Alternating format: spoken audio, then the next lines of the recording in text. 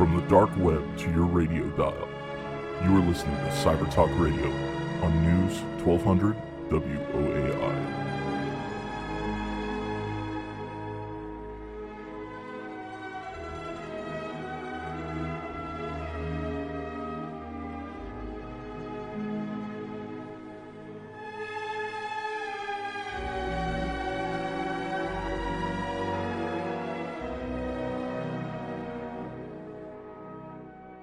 Welcome to Cyber Talk Radio.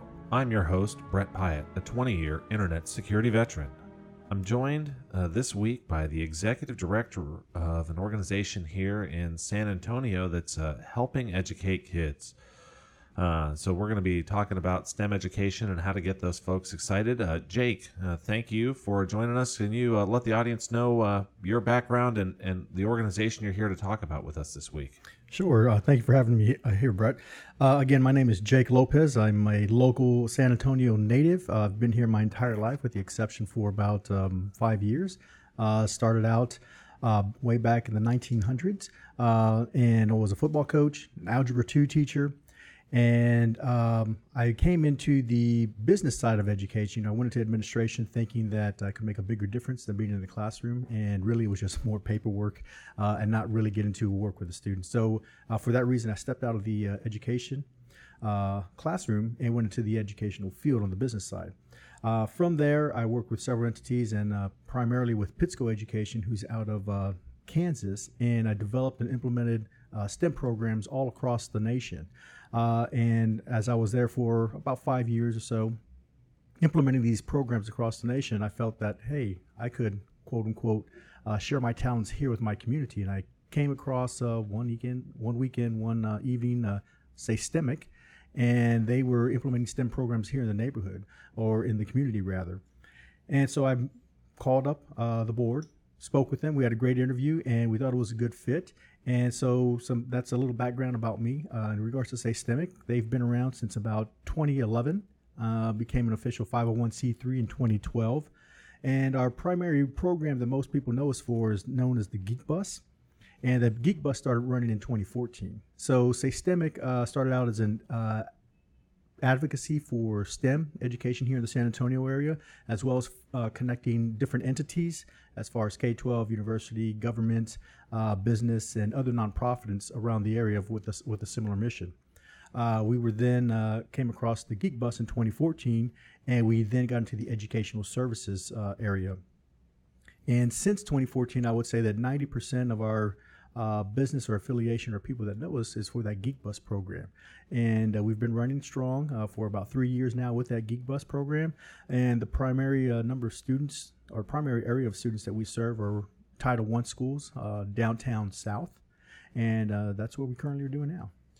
Yeah, and for those listening, tuning into a Cyber Talk radio program, you're wondering maybe why are we talking about early childhood STEM education? Well, there's hundreds of thousands, maybe millions of latent job postings and job openings across the U.S. in cybersecurity. And if we don't get kids excited about STEM early on and then get them into programs in middle school and high school like Cyber Patriot, we're never going to build the pipeline and careers and opportunities. We're not going to fill those for the youth of today and for industry here across America. We need more and more cybersecurity professionals as business moves online.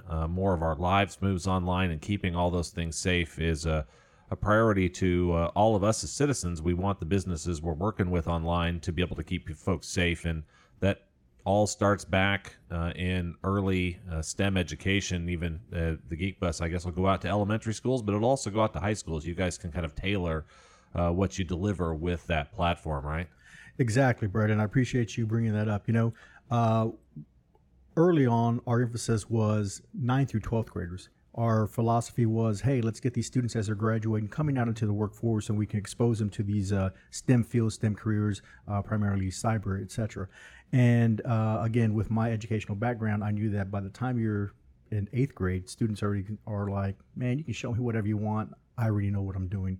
So we've restructured our focus. We now over 55% of the students we served are from grades 4 through 7. And the reason for that is because in 8th grade, students now in Texas have what's called a high school endorsement. And not enough of the students are choosing the STEM endorsement or the STEM track. They tend to choose medical professions, law enforcement, and safety. Not that there's anything wrong with that, but the students know what that is. They see STEM and they tend to get scared because they're not familiar with it. So for that reason, we've targeted students a lot earlier than high school so that they can start to choose that endorsement so that by the time they're in high school, they can have that particular track, take the proper courses and coursework to be college ready or career ready when they graduate high school. So for that reason, we've targeted a lot sooner in the grades 4 through 7. Yeah. So, is you said that your primary program now is this Geek Bus, and we've mentioned it a couple of times already here. But give some more background of what this is, and like why is it something that's different than buying new computers for the school or setting up a new computer lab? Right. So it's different in that we are a mobile unit. We go out to the schools. So by taking the field trip to them, Brett, the students still get hands-on engagement in the classroom. The bus itself is actually the cool factor, kind of our marketing piece. Students get on there, they take a tour, and they see actual equipment being used in STEM career fields. There's actually a mobile makerspace in the back with a 3D printer running, tools, and we answer all their questions. We give them a little more information on the particular topics that they've chosen. And also know that there are other mobile units that go out to schools as well. But what they do is they tend to do it in an assembly fashion. For example, they can have students see experiments, about 100 to 200 students at a time, which is pretty cool. But the students don't get the hands-on component. They're not really learning. They're just seeing it being done. With us, the students we can only do 30 students at a time, but the students are actually doing the programming, doing the coding, and getting the hands-on experience so they have the basic knowledge of what is entailed in a particular career field. So a drawback could be that we do less students, but the students are actually learning by engaging. Another factor of this program, Brett, is that we've spoken with different corporations, industries out here in our community, and the number one thing that we get, especially when it comes to coding and programming, is, hey, we've got great coders and programmers, but bring me a person that can show up to work on time, that can work in a team environment, that is coachable. Bring me those type of people, and we can teach them how to code and program. So for that reason, all of our curricula has been designed to be done in small groups or collaboratively. That way students are able to work on those soft skills and be able to transfer those skills in any career field that they choose to go into. A byproduct that we heard from one of the school districts is that they have ELL students, and ELL students are called English language learners. So primarily here in our area, Spanish speaking. In the traditional classroom setting, they tend not to be open or raise their hand because of their deficiency in English. But in the collaborative group setting, they're more open to working with other students. And as a byproduct of our curricula, they tend to be more engaging when they go back to the traditional class setting, as well as improving in their English speaking skills. Again, not anything we intended, but a byproduct that we've heard from some of the students. Yeah, and so you had mentioned at the start of the program that you guys serve primarily Title I schools. For those in the education field, and I'm on the board of the Cass Tech as an industry advisor there, so I've heard that term quite a bit, but many of our listeners may not know what a Title I school is. Can you help explain? Right. So Title I campus is determined by the number of free and reduced lunch served students there. And it's at 50%. So if a student has 50%, if a campus has 50% of free and reduced lunches, then they are considered Title I. And for that reason, that's where our demographics start downtown and go south. Now, we don't turn any school down, but 85% of the schools or students that we serve would be considered Title I. So, and this is giving kids that probably don't have a computer at home, or if they do, it might be old. They may not even have high-speed internet at home, a chance to see what computer programming and what a STEM and tech career could look like. Exactly, Brent. Most students, their computer is their phone. That's what they have. They don't have any high-speed internet access. They're using Wi-Fi or their data from their phone. And what we're showing them are that there are these different careers. A lot of times, because of their living situation, they may not be exposed to different careers that are available in the STEM field. and they just may not be aware of it. So by exposing these students to these career options, we can then show them that there are careers here in the San Antonio area, that they don't need to go to Austin, they don't need to go to Houston. We have educational tracks here, as well as careers that they can go into in our community. Yeah. So you're listening to 1200 WAI. This is Cyber Talk Radio. And this week, we're joined by Jake Lopez, the Executive Director of Systemic, the organization behind the Geek Bus. It's one of the great initiatives here in San Antonio, helping increase our STEM pipeline, which will then lead to filling all of the cybersecurity jobs and many other tech openings here across the San Antonio area. Just a couple of weeks ago, San Antonio unveiled a logo about Military City USA and Cyber City USA, and all of this kind of making some of these things a little bit more official of what we really have going on here, and how this is leading to, as Jake was saying, there's jobs and careers here for folks in San Antonio, or even if they decide to go into the Air Force and get deployed back into a cyber, chances are they'll be able to come back home here to San Antonio as well. Right. And that's funny. We actually had a conversation with Lackland, I would say, back in late 2016, Brett. And one of the things that they had mentioned was that they were going to be hiring less fighter pilots. And what they're really interested in are students who are going to be going into the cyber field. That's who they're going to be hiring, not just now, but in the future. The other thing, Brett, a lot of students, they may not want to go to school once they're done with high school. And so with our program, we show them where they can go and get credentials or certifications to move into this field. Or if they just want a two-year degree, we show them where they can go as well. And of course, if they do want the bachelor's or the 4-year degree, we show them those tracks. That way there's an opportunity for every student, regardless of their educational background or what they want to do as far as college. Yeah. And if you wanted to learn more about some of the Air Force cyber programs, on our Cyber Talk Radio archives, we interviewed a Tech Sergeant Diami Baker, who's the cyber recruiter for the U.S. Air Force. You can listen to that on iTunes Podcasts, Pocket Casts, our YouTube channel, and you can learn more about all of that at www.cybertalkradio.com. They absolutely have over 1,000 openings right now that they're trying to add into the Air Force, and they'll basically put you through a 2-year program now. Mm-hmm. So if you get to where you've got the basic STEM through high school, and that STEM election there through high school, and then come into the Air Force, they'll send you off to tech training for up to another couple of years. That all now applies towards college credit as well. And instead of having to pay to get a college education, you can get paid to get a college education. Just slow down and listen to that for a moment. You can get paid to get a college education in the Air Force. And then after you get through that program, they're going to give you a job. So you'll get out of having them pay for you to go to school, and they will pay you in a job afterwards. So you get guaranteed work placement, and you'll be doing some cutting edge, pretty cool cybersecurity work there.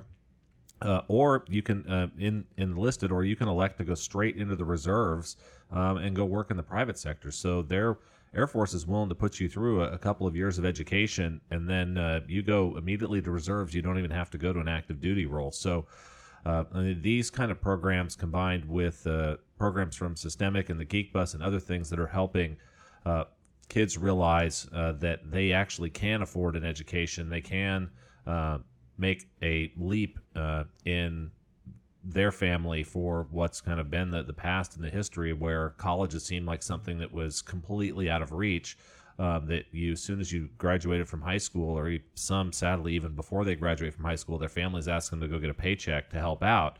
Here you can enlist right away at 18, and you can get a paycheck and go to school and help your family out all in one.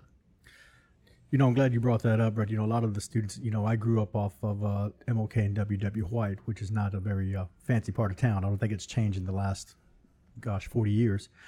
So a lot of those students I can identify and relate with. And when you're from a particular part of town, you only know certain things. And I don't mean to be stereotypical, but there are students in parts of town that maybe mom works at a restaurant, dad works construction, and that's all they know. But by being exposed to these careers, we show them these opportunities that are available. So again, we just want the students to be aware of what's out there, what they can do and what type of schooling may be needed, depending on how far they want to go. A lot of times, as I mentioned, the students are there getting hands-on basic knowledge skills into the career field. And we really want them to make that choice to say, yes, this is something I want to pursue. But on the flip side, it's also good that at the end of our session that the student says, you know what, 3D modeling and programming, becoming a prototype engineer is not what I thought it was going to be, and I don't want to do this. So even if they say no, we think that's a good thing, because I know plenty of people that have gone to school for 4 years. They choose a career, and after a year, they have that same reaction as a student. This is not what I thought it was, and they just wasted 5 years of their life. So if a student can come to a no decision in a couple of hours, that's also a good thing. Yeah. So you're listening to 1200 WAI, and this is Cyber Talk Radio. I'm joined this week by the executive director of Systemic, powers the Geek Bus, and is helping expose students K through 12 to STEM education opportunities and help them make that realization of, yes, this is something that excites me, or no, you know what, I'm going to go into health or another area rather than computer programming. So if our listeners wanted to learn more about Systemic, Jake, where can they go online to find out about it? Yes, they can go to www.sastemic, that's SASTEMIC, so SASTEMIC.org.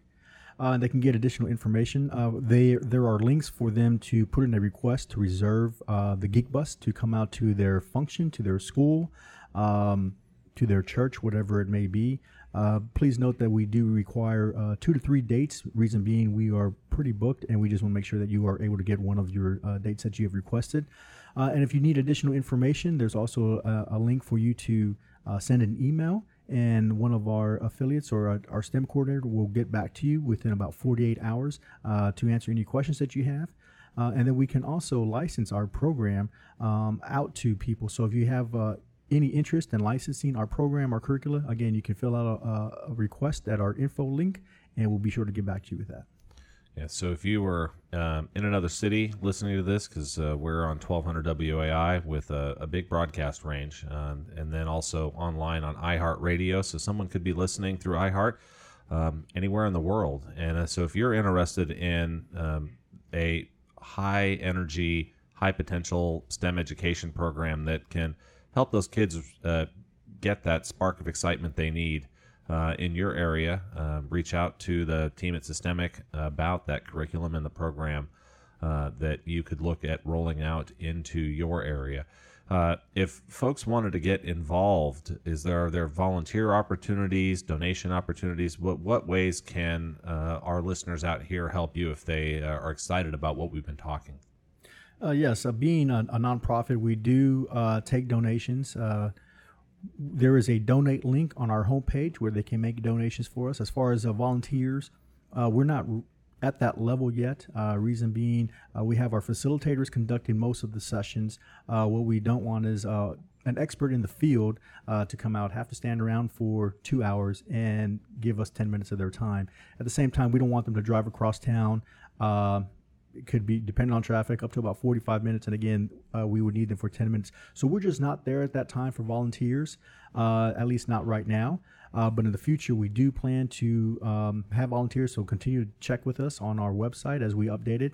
And on our website as well, you'll see that we continually keep our metrics up to date. We update it monthly. And just to give you a background of the impact that we provide around the city, in 2016, we were able to serve 15,000 students in the community with the Geek Bus program alone. Now, if you incorporate all of our other services that we provide, including summer camps, professional development, etc., we were closer to about 25 students and community members that we served last year. Now, currently, as of June 12th, I believe, we have been able to serve over 13,000 students on the Geek Bus program alone. So things are on the upswing. We had a little bit of a down year last year, or a stagnant year, I guess I should say.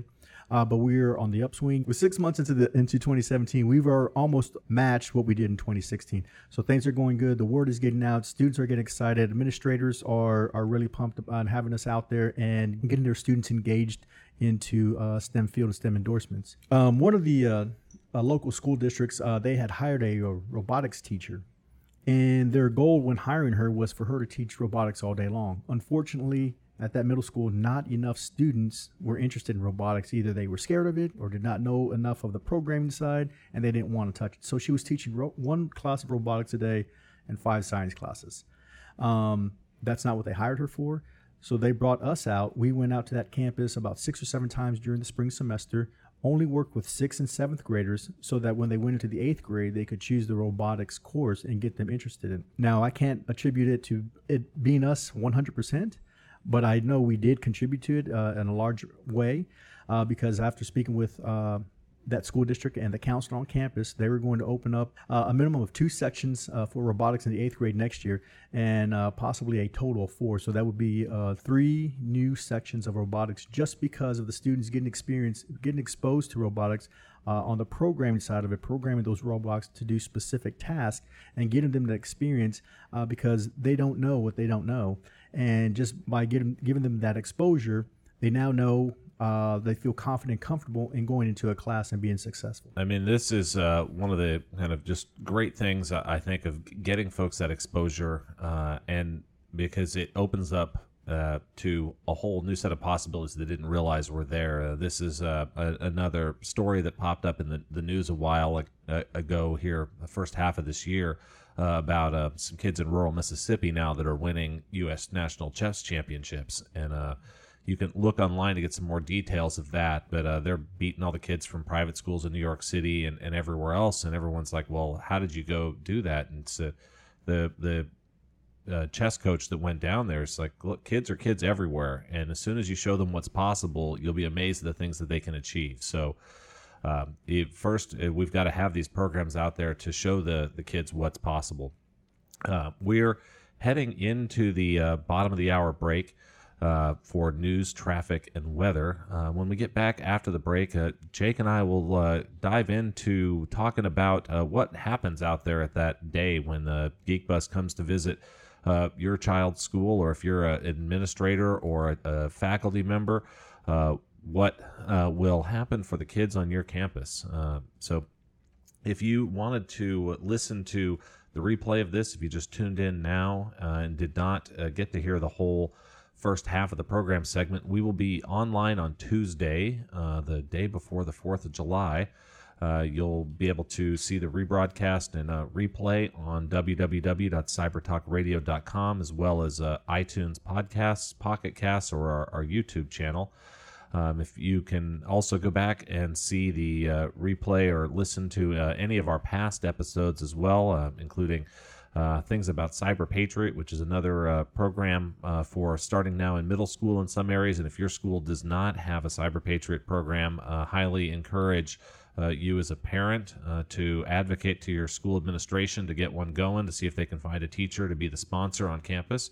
Or if you're a teacher or an administrator at a school or in a district, would reach out to the folks at Cyber Patriot, and they will help you get that up and going. And this will help your students learn that teamwork aspect. It turns this computer and STEM work into a team sport. So a great program in its own way, and another one to continue to advance the participation in STEM education, so that as businesses out here in the private sector or our military here in San Antonio have all of the folks coming in that we need to be able to fill the jobs and grow our economy and to keep our country safe.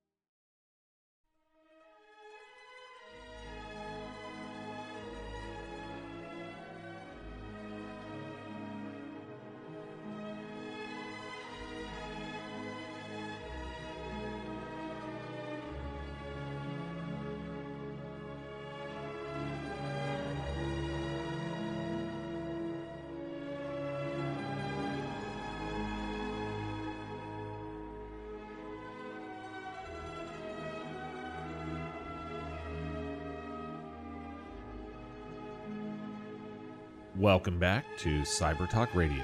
I'm your host, Brett Pyatt, a 20-year internet security veteran. I'm joined this week by Jake Lopez of Systemic, the organization behind the Geek Bus here in San Antonio, helping kids in K through 12 get exposed to STEM and learn about the career options and opportunities that are out there if they choose to pursue that educational path. If you missed the first half of the program, you can listen to the rebroadcast and replay. It'll be up on iTunes podcasts, on Pocket Cast for your Android phone, or on our website at www.cybertalkradio.com. On Tuesday, the day before the 4th of July. So as you're out running around getting your supplies for your barbecue and everything else, you can pop on your phone and listen to a podcast and listen to this in full. You can also listen to all of our past episodes where we've talked to some of the Cyber Patriot program folks, as well as some of the different teams and kids from here from San Antonio that got to go back to Washington, D.C. area to compete in the national finals for that Cyber Patriot. So lots of great things about STEM education for administrators, parents, and kids. We try to keep this stuff in a clear and concise way so that it's open to everyone to go through and listen to. Before the break, we had mentioned that this side of the program, we're going to go through a day in the life of what does it look like for the team at Systemic to deliver their educational programs out to a campus, and how does that all work, Jake? Yeah, Brett. So we don't come in and tell the school or the administration, hey, here's how we're going to work it. We work with the school administrators and teachers around their schedule. What's going to work best for them and their students. You know, we're not here to bully our way in. We are there to meet the needs of their campus and of their students. So each of our session takes about 2.5 hours to complete. As I mentioned previously, we want the students to have a well-versed knowledge on the basics of what it would take for them to enter into one of these career fields. So within those 2 hours, as I mentioned, students will be working in small groups or collaboratively on hands-on projects. And those projects can entail anything from robotics, hardware engineering. In hardware engineering, they use an Arduino sandbox and learn the basics of building a computer. Video game design, again, programming and coding a video game. 3D printing and 3D modeling. Renewable energy. The students get together, they build a wind turbine, and they build it to generate enough electricity to turn on a small light bulb. And then, of course, coding and programming, the basics of that. So those are the topics that we allow the campus to choose based on the interest of their students. So in those 2.5 hours, the students are learning that information. We're also going over the career track, careers that they can choose, what the rate of pay is for a first-year person in that field of industry, and then if at 10 years experience, what they could expect to make. And a lot of times students are shocked at how much they could be making. And the funny thing is the expression of the teachers in the class saying, wow, I definitely chose the wrong field. And I know that firsthand because I was in the classroom myself. That takes about 2.5 hours. About an hour into the program, we will take half of those students. Again, we have enough equipment and materials for 30 students at one time at most. So about an hour into it, we'll take anywhere from 12 to 15 of those students out onto the Geek Bus, give them a tour. As I mentioned, they'll see a 3D printer working. They'll see a live mobile makerspace, and they'll see true 3D printed products. And they can ask additional questions about the career. We'll take those students back into the class. That tour takes about 20, maybe 25 minutes, and we'll take the other half out onto the bus. So by the time it's all said and done with the bus tour, they have about an hour left remain of class. They go back with their small group or pair, and they continue wrapping up their end product. So that's really what a session looks like. That takes about 2.5 hours. So we can do 2 of these sessions a day. Typically, what schools want, they would like a morning session and a PM session. So at the end of an entire day, we can get a total of 60 students in one day. There are other campuses or districts that they prefer to choose a sub-pop, and by that I mean a targeted select group of students. And just for an example, some schools or campuses may choose their GT, which stands for Gifted and Talented. They'll choose those students. They tend to have maybe about 25 to 30 of those students in a campus. And those students, if the school so chooses, those students can stay with us all day long. So they would, in essence, get 2 sessions. For an example, We'd have 30 students. Those 30 students in the morning, they would get robotics. They'd go to lunch, come back to us in the afternoon, and they'd get a second session of 3D printing. So we are flexible in working with the schools and their administration to, again, make sure that we meet the needs of the student. So when I meet with administrators, all I am there is as a reference and a guide to help them choose the right topics, the right programs, and help them schedule it so it doesn't interfere with the other students' rotations in classes. And again, so we're just here to try to meet their needs, for the needs of their students.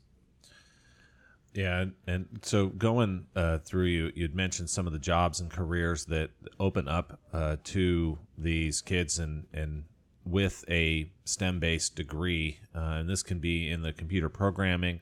It can require a 4-year degree, but many of them do not require a 4-year degree. As you look at a computer programming job, and I'll break this down as a technologist myself here to try to help people understand. So there's kind of a few different types of jobs for computer programming. One is that you kind of hear about, and this is like where you've got to go get a computer science degree. You have to be able to do advanced calculus. You have to understand advanced algorithms. You need to be able to design new algorithms. You need to understand complex data structures and matrices and hash tables and all these sorts of things.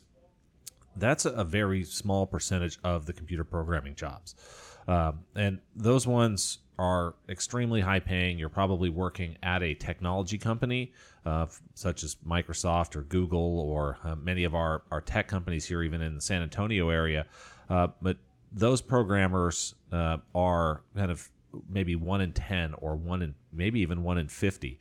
Most of the computer programming jobs out there involve in taking a business process and turning that business process into something that's improved by technology. So in this case, it's almost like you're speaking another language. So if you can speak Spanish and you can speak English, you've learned a second language.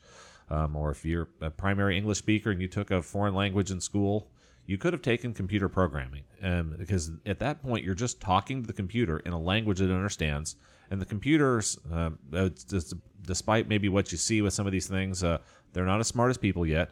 They're very good at understanding specific instructions and doing them quickly. So when you talk to the computer in Python, Python's just a language like English or Spanish or anything else, and you have to communicate to it with perfect grammar. If you make a grammar mistake, it can't understand an idiom. It can't understand slang. It can't understand any of that. It only understands perfect grammar Python. And if you can go through to learn your grammar in English, your grammar in Spanish, you can learn your grammar in Python, and you can learn to talk to computers because that's a language that they speak. The interesting thing with computer programming, just like cultures all across the world, there's tons of languages to speak to people. There's also tons of languages to speak to computers. And in that case, you get to where certain languages might be harder for you to learn than others, and depends on who you are and how your learning style works. And this is one of the things with computer programming. If Python is confusing to you for some reason, there's Java, there's C, there's even like going down if you're working with that Arduino and you're working with embedded systems. You may even do some assembly language programming these days, and different types of programming languages require different thinking and thought skills, and it's really one that is open for everybody. And when you look at the salaries out there for computer programmers, most of what you see is dominated by the folks that really just learn that computer language, learn to talk to the computers, and learn to help make processes inside of businesses better by adding technology to them. Right. I'm glad you brought that up about the languages, Brett. You know, a lot of times students don't realize it or put in that factor. And at the top of the show, I mentioned that I was a former football coach out in Odessa, and that's the same thing. Each coach, every program that you go to, you run the same routes, but they run the same plays. It could be called a pitch, a toss, but it's the same thing. It's just the language. So I'm glad you brought that up. And when we explain that to students, especially at the elementary level, they're not familiar with Python, Java, C++, etc. But when you put it sometimes in a sports analogy, they're able to grasp that, and they're more interested.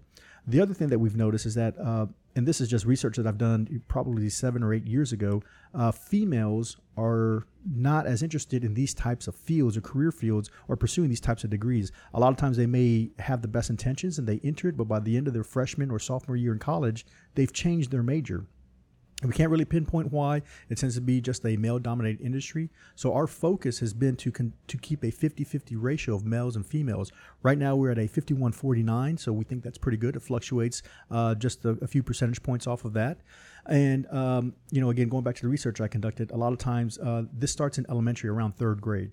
One of the factors that I was able to determine was that a lot of these elementary school teachers tend to have their focus or their emphasis in English language arts, not in the math and sciences, where you get those teachers that have those strong backgrounds in middle school and high school. And a lot of times, I hate to say this, and again, I don't want to be stereotypical, but a female teacher that is not good in math will tell another female student, don't worry about it, sweetheart. I got to where I am without being good in math and science. And we don't want that to be the case. We want more females to be engaged and interested in these STEM fields. And I've even seen it where Lego is now making pink parts to get females interested. I don't know that you necessarily need that. With my daughter, for example, I just drive it to her. Whatever field you're going to be going into, you're going to need math. And whether you're good at it or not, you need to know it. You need to be well versed. As Brett mentioned, you don't need to go all the way through Calculus 3, but you need to have your basic math foundation skills because it'll be applicable regardless of what career you choose. Yeah, and I think this is one with the gender differences that we see are built based on stereotypes and based on kids seeing different role models, and the role models that they see on the female side right now are very underrepresented in the STEM fields. As we have to work extra hard to kind of change some of those perceptions and stereotypes, so that kids don't give up, that they will continue on, and they see what's possible or what they could believe to be possible because they've got an example out there of it. And this is one in the analogies world is going back, and it's famous now and it's easy for everybody to understand, but the 4-minute mile. And before Roger Bannister ran a 4-minute mile, everyone said it's impossible for a human being to run a mile in 4 minutes. And now we've got some runners training to run a marathon in almost 4 minutes a mile that Nike's working on now. As soon as Roger Bannister ran that first mile in under 4 minutes, people all of a sudden were all breaking the 4-minute mile, and many more people were going to do it because they had that example and that role model to see. So I think it's easy to go just dismiss it and underestimate the importance of that role model, or in your cases, really with what you guys are doing with the program, to have the classes balanced in a way that are 50-50 so that they can see their friends succeeding. They can see their friends in each group, that it's not just 2 girls in a corner in a class of 30 feeling isolated and left out, and they're in there maybe because their parents pushed them in, but they just feel out of place the whole time. And until we continue to see more programs like yours, or like what another organization here in town, Girls Inc., does, which I think is some amazing work with their STEM camps over the summer. My daughter went to a couple of them many years back, and she's still excited about science, and now probably headed more towards medicine, but still in the STEM side of things, and taking the advanced math and the things that she'll need for that. But it's one where this is going to take years and years of us to evolve this, because in the tech industry right now, I mean, as Jake said, that the kids drop out after their freshman or sophomore year of college from computer science or other computer engineering, mechanical engineering programs. And you'll see out in the industry, a lot of folks will talk about their 25 or 30% employment of females inside of a tech company. But what the tech companies don't want to go out and tell you is those are mostly not in hard tech roles. Those are in the marketing department. They're in customer service. They're in all sorts in sales. They're in all sorts of other areas other than inside their research and development team. Medicine, we're seeing many more now. The females continuing on through to doctors or even into research science there. We're not seeing it in the computer engineering and the computer software development yet. And until we continue to have more role models out there that we can champion, we're going to persist this problem. That's exactly right. Kind of as we talked about, make sure that you're good in math, because those numbers you mentioned, Brett, you can make, they always say numbers don't lie, but let me tell you, you can make them say whatever you want. So on that point also, as far as a male and female ratio, just for the listeners out here in the San Antonio area, please don't feel that we're just limited to school districts within 1604. We're really all in Bexar County, wherever Region 20, Education Service Center 20 here in San Antonio serves. We've been doing a lot of work with rural or outlying school districts as well. Reason being, again, a lot of those students, what I've heard from those campus administrators is that they're think they have to work on the ranch, or they think they have to work out in the field, be a tractor repairman. And they bring us out to show the students that, hey, 30 minutes up the road, you can have one of these tech jobs. You can go to school here, and you don't have to be stuck in these towns doing what your dad or your brother does. And so, again, we really like going out there and showing the students, and they're really excited to see the opportunity that can be, because a lot of times these smaller rural districts don't have the funding available to hire a teacher to teach these type of programs, and they don't have the population of students enough to quantify or justify the hiring of a teacher for one of these topics. You're listening to 1200 WAI. This is Cyber Talk Radio, and I'm your host, Brett Pyatt, a 20-year internet security veteran. We're joined this week by Jake Lopez, the executive director of Systemic, and talking through with them about the Geek Bus, STEM education, and the development of the workforce here in San Antonio. And if you wanted to license the curriculum that they have, and you're listening outside of the San Antonio or Bexar County or Region 20 area, reach out to them on their website at sastemic.org.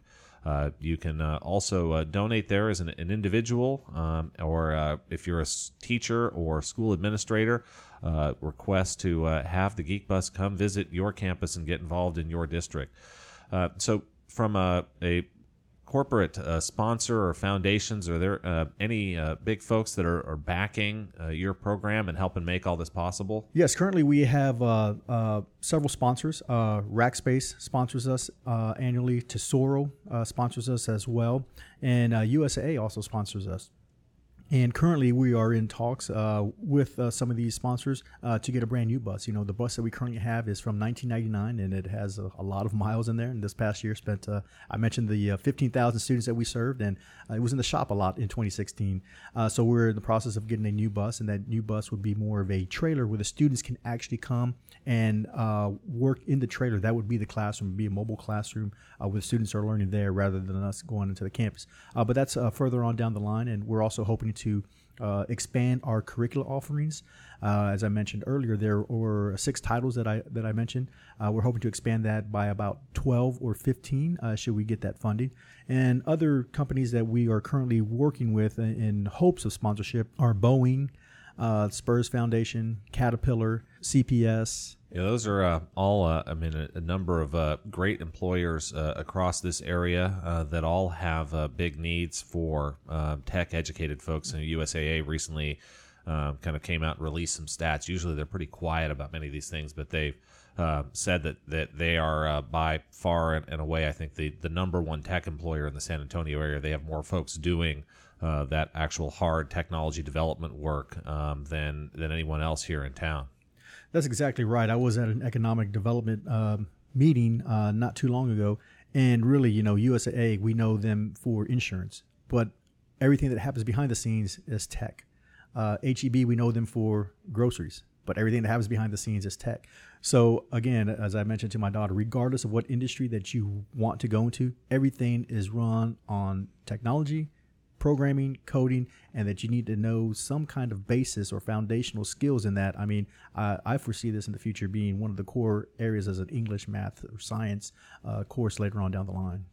Yeah, I mean, it's certainly headed that direction and needs to. And even if you go out into things as people kind of think as traditional manufacturing, if your school hasn't arranged yet, talk with the folks at Toyota here. You've got a great chance to go look and see what does a modern manufacturing facility look like. If you see a Toyota truck around in San Antonio, chances are it was made here, and made in America, made in San Antonio, with a Toyota brand on it. But it's one where that facility now cranks out tons and tons of trucks, but they're all robotic powered over there. And like says, you wonder, well, if I learn robotics, where am I going to go work in San Antonio? And Toyota is trying to hire more folks with robotics training skills and programming skills every day.